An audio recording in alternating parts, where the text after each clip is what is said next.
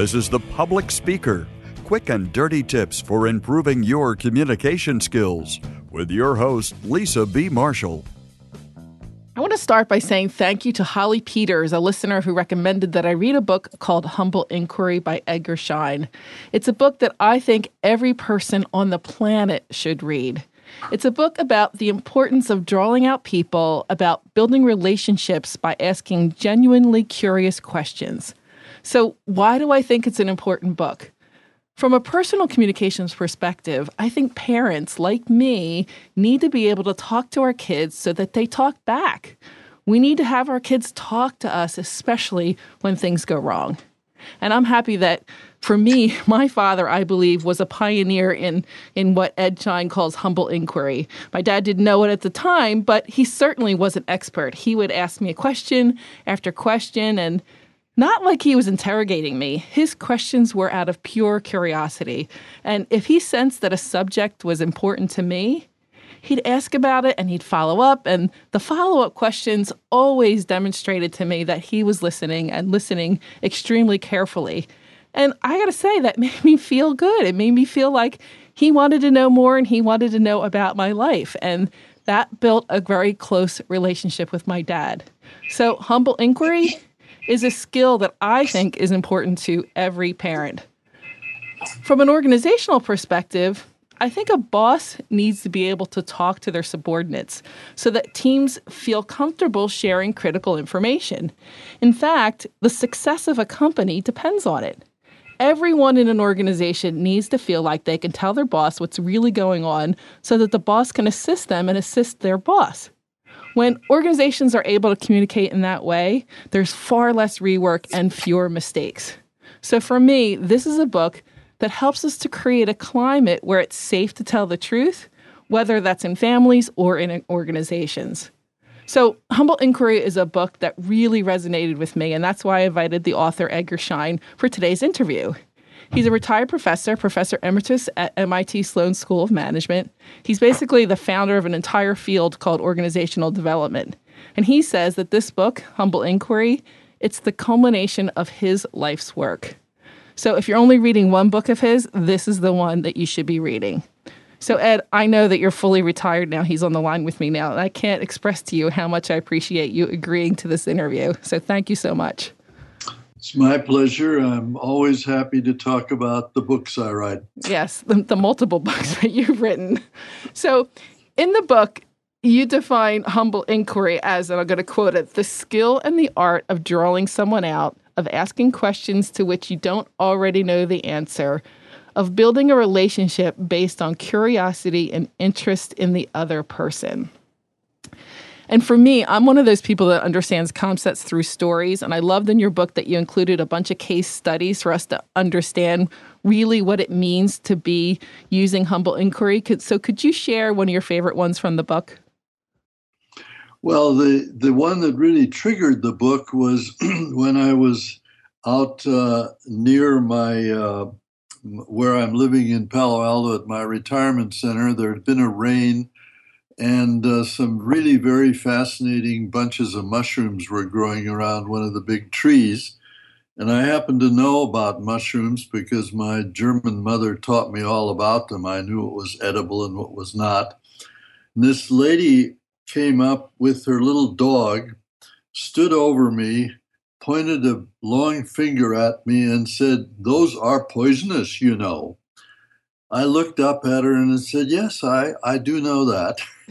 And she said, with great authority, "They can kill you, you know." And at that moment, I really got angry, not at her, but at the whole concept that she was living by, namely that really the way to live is to tell people things, save them from their own disaster or whatever. And I was reminded that one of the worst memories I had from my teaching days was when I would ask students, usually already young executives, what did it mean when you were first promoted to be a manager? And they said, without a moment's hesitation, it meant that I could now tell other people what to do. those two things together made me realize we are deeply embedded in a culture of tell, tell, tell. And what's really missing is ask and find out. So that was the trigger. Yeah, it's interesting that you said that story. It reminds me just last week, literally just last week, I was at an event with my children, and it was a public speaking event. And after the event, one of the judges stood up and made a comment, which I totally disagreed with. And in my mind, I don't know what happened. I kind of snapped into, oh, I'm the public speaker. And I felt this urge to go over to one of the judges and share with him why he was so wrong. And afterwards, my children were like, Mom, are you crazy? What are you doing? And after I walked out, I thought to myself, oh my gosh, I totally burnt that relationship. I don't do what I tell people to do. I don't know what happened. It just jumped out of me. So how do people try to be following humble inquiry, particularly in moments like that where you're not thinking, you're stressed, in that case it wasn't stress, but maybe you're in a hurry. How does one do that? Well, I think the reason the word humble enters the vocabulary here is because I think before we speak or tell, we really have to ask ourselves, do I know? I think that the trap is we think that somehow expressing an opinion is good. It gives us status. And we tend, therefore, to be glib and quick in saying what we think we know and failing to ask ourselves, do we really know? And why do I think it's appropriate for me to tell? Let me switch to a different analogy. People often ask me, how do we learn to do this? To which I respond, we already know how to do it. It's that we misjudge the requirements of the setting.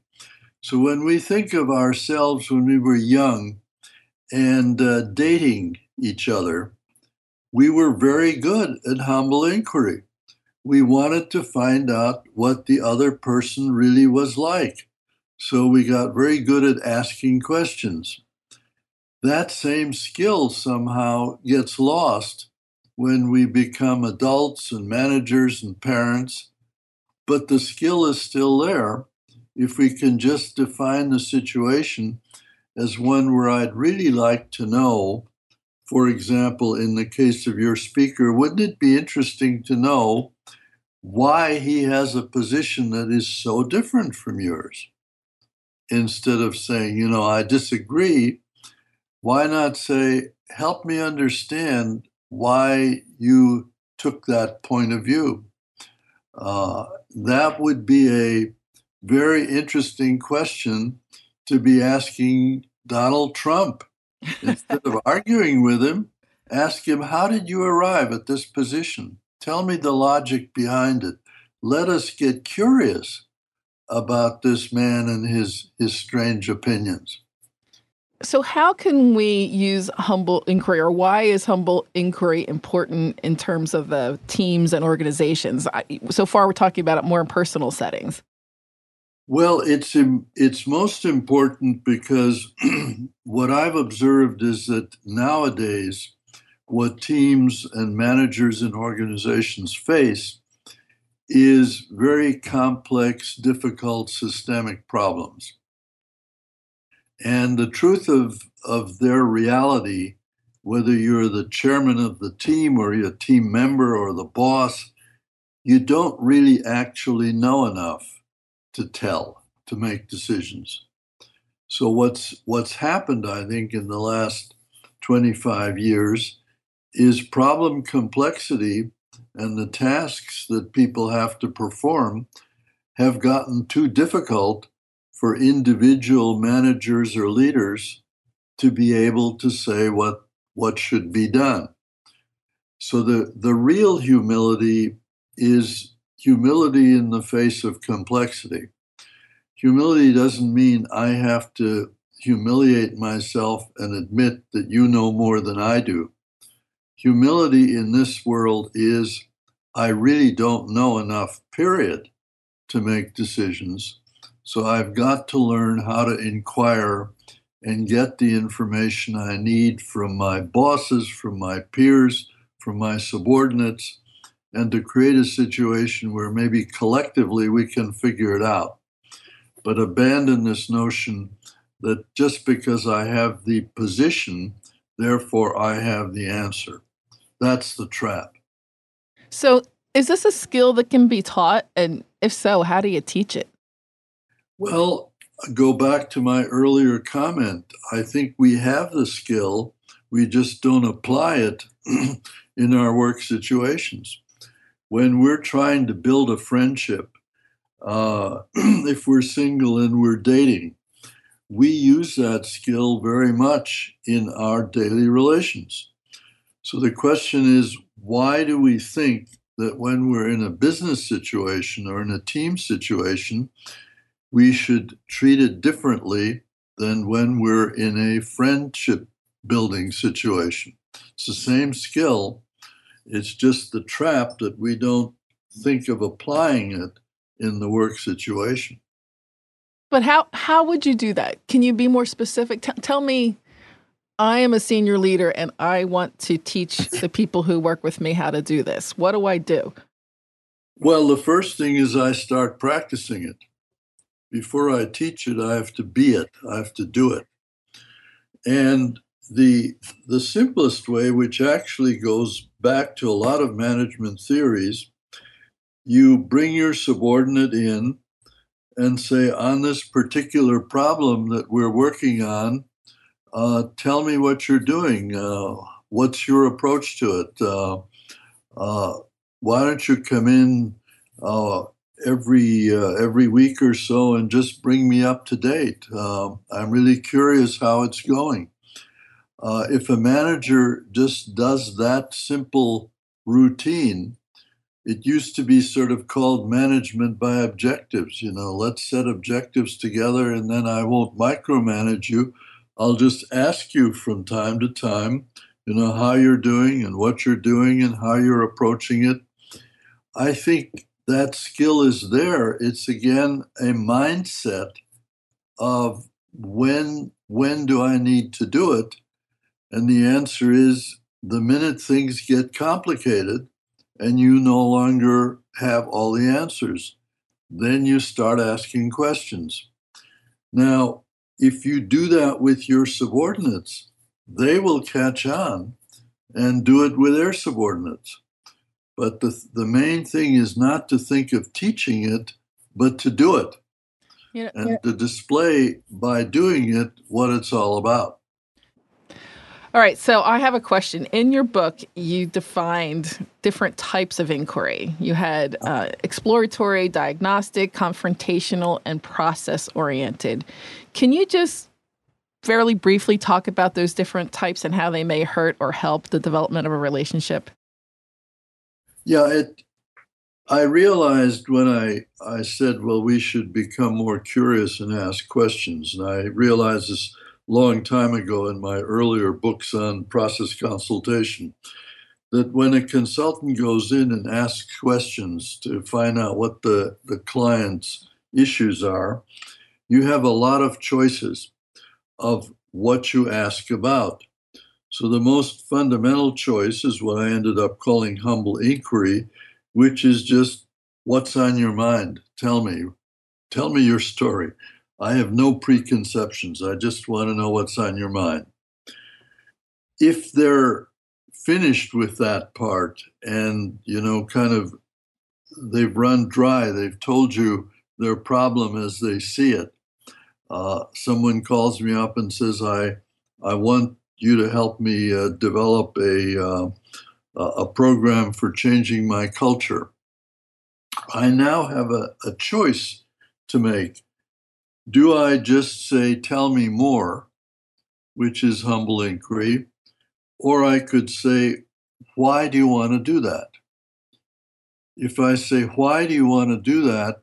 I have shifted to what I call the diagnostic question, because I'm now probing the person's reasons, or I might say, what have you done so far? or I might even say, how do you feel about what you've just told me? Those are all partly now my agenda, my curiosity. So I'm now beginning to influence the story, and maybe the other person wants to tell me that or may not want to tell me that, but we're now, in it together. I've asserted myself through the kind of diagnostic question I've asked. And then I may also get ideas about what should be done or could be done. So, a third level of question, we've now done humble inquiry, diagnostic inquiry. A third level would be, well, why don't you consider doing a survey? Or why don't you bring in some interviewers to talk to different people in your organization? If I let out my idea in the form of a suggestion or a question that has a suggestion in it, I am now being what I would think of as much more confrontative. I'm now saying, not only have I listened to your story, but I have an input to that story. Here's something you might think about doing. So the balance between just pure inquiry, asking diagnostic questions, and making suggestions is, I think, where the skill comes in of how to be curious and how to ask. And then one other level of questions might be just to ask about the process itself. I could say, well, how are you feeling about our conversation? Should I be asking you some questions or should I be doing something different? That escalates the whole thing to, let's examine what we're doing here together. A parent with a child, the child comes with a math problem. A humble inquiry would be to not deal with the math problem at all, but to say, tell me more, because maybe the math problem is just the lead in to what the kid really wants to talk about it. Or diagnostically, I could say, well, tell me more about why you're having the problem with this math. Or suggestion might be, well, have you tried adding those numbers together? Or I can say, process wise, well, what shall we talk about? I could escalate it to, we're having a talk here, and how do you want to handle it? Those are all different types of questions with different consequences. And I think if we become an inquirer, we kind of need to learn, when do I ask which kind of question? Is there anything that you'd like to share with us from your book? Are there any important points that I missed that you'd like the audience to hear? I guess the main thing that I've observed and that I would like audiences to hear is that we should think about the value of curiosity. I think the more complicated the world gets, the more we are in danger of thinking we know and thinking we know how to solve problems. The reality is the unknown is what's really dangerous. And the only way we can tackle the known unknown as well as the unknown is to begin to ask more questions. Generally, ask yourself, when should I be asking a question because something isn't clear to me? Do it with the helps that are already in the computer. It's amazing how much we can learn from Wikipedia, but it's a mindset to ask instead of tell. If you can just keep reminding yourself over and over again, ask instead of tell, ask your friends, ask the experts, ask Wikipedia, but get in that habit. I think that's maybe the big message. See, if I say that to my kids, they're going to want me to give them an iPhone. Well, you could tell them to go to the library and look at this old thing called an encyclopedia You know or what? dictionary. You know what, Ed? In my living room, I have a set of encyclopedias, and I also have a dictionary. And we still, of course, we don't look things up in the encyclopedias, but we still use the dictionary. When the kids ask, I say, go over and look it up. So, old school. I think it's important to ask and to have that sense of curiosity. So I can't thank you enough again for agreeing to this interview. It was truly an honor to speak with you, and I'm grateful for your knowledge, and I'm hoping that all of us can learn to ask more questions and to be more curious. I also want to thank Holly Peters, the listener of the podcast that recommended Humble Inquiry to me via Goodreads. And by the way, she also helped develop some of the questions that were asked today. If you have a book or an author that you think would be a good fit for the show, please let me know via email or through Goodreads.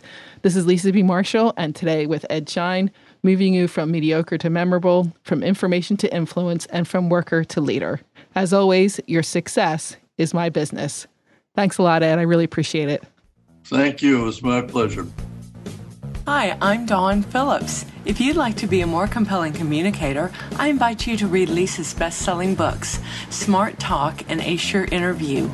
I also want to encourage you to become a Lisa B VIP by visiting lisabmarshall.com/VIP. That's lisabmarshall.com/VIP.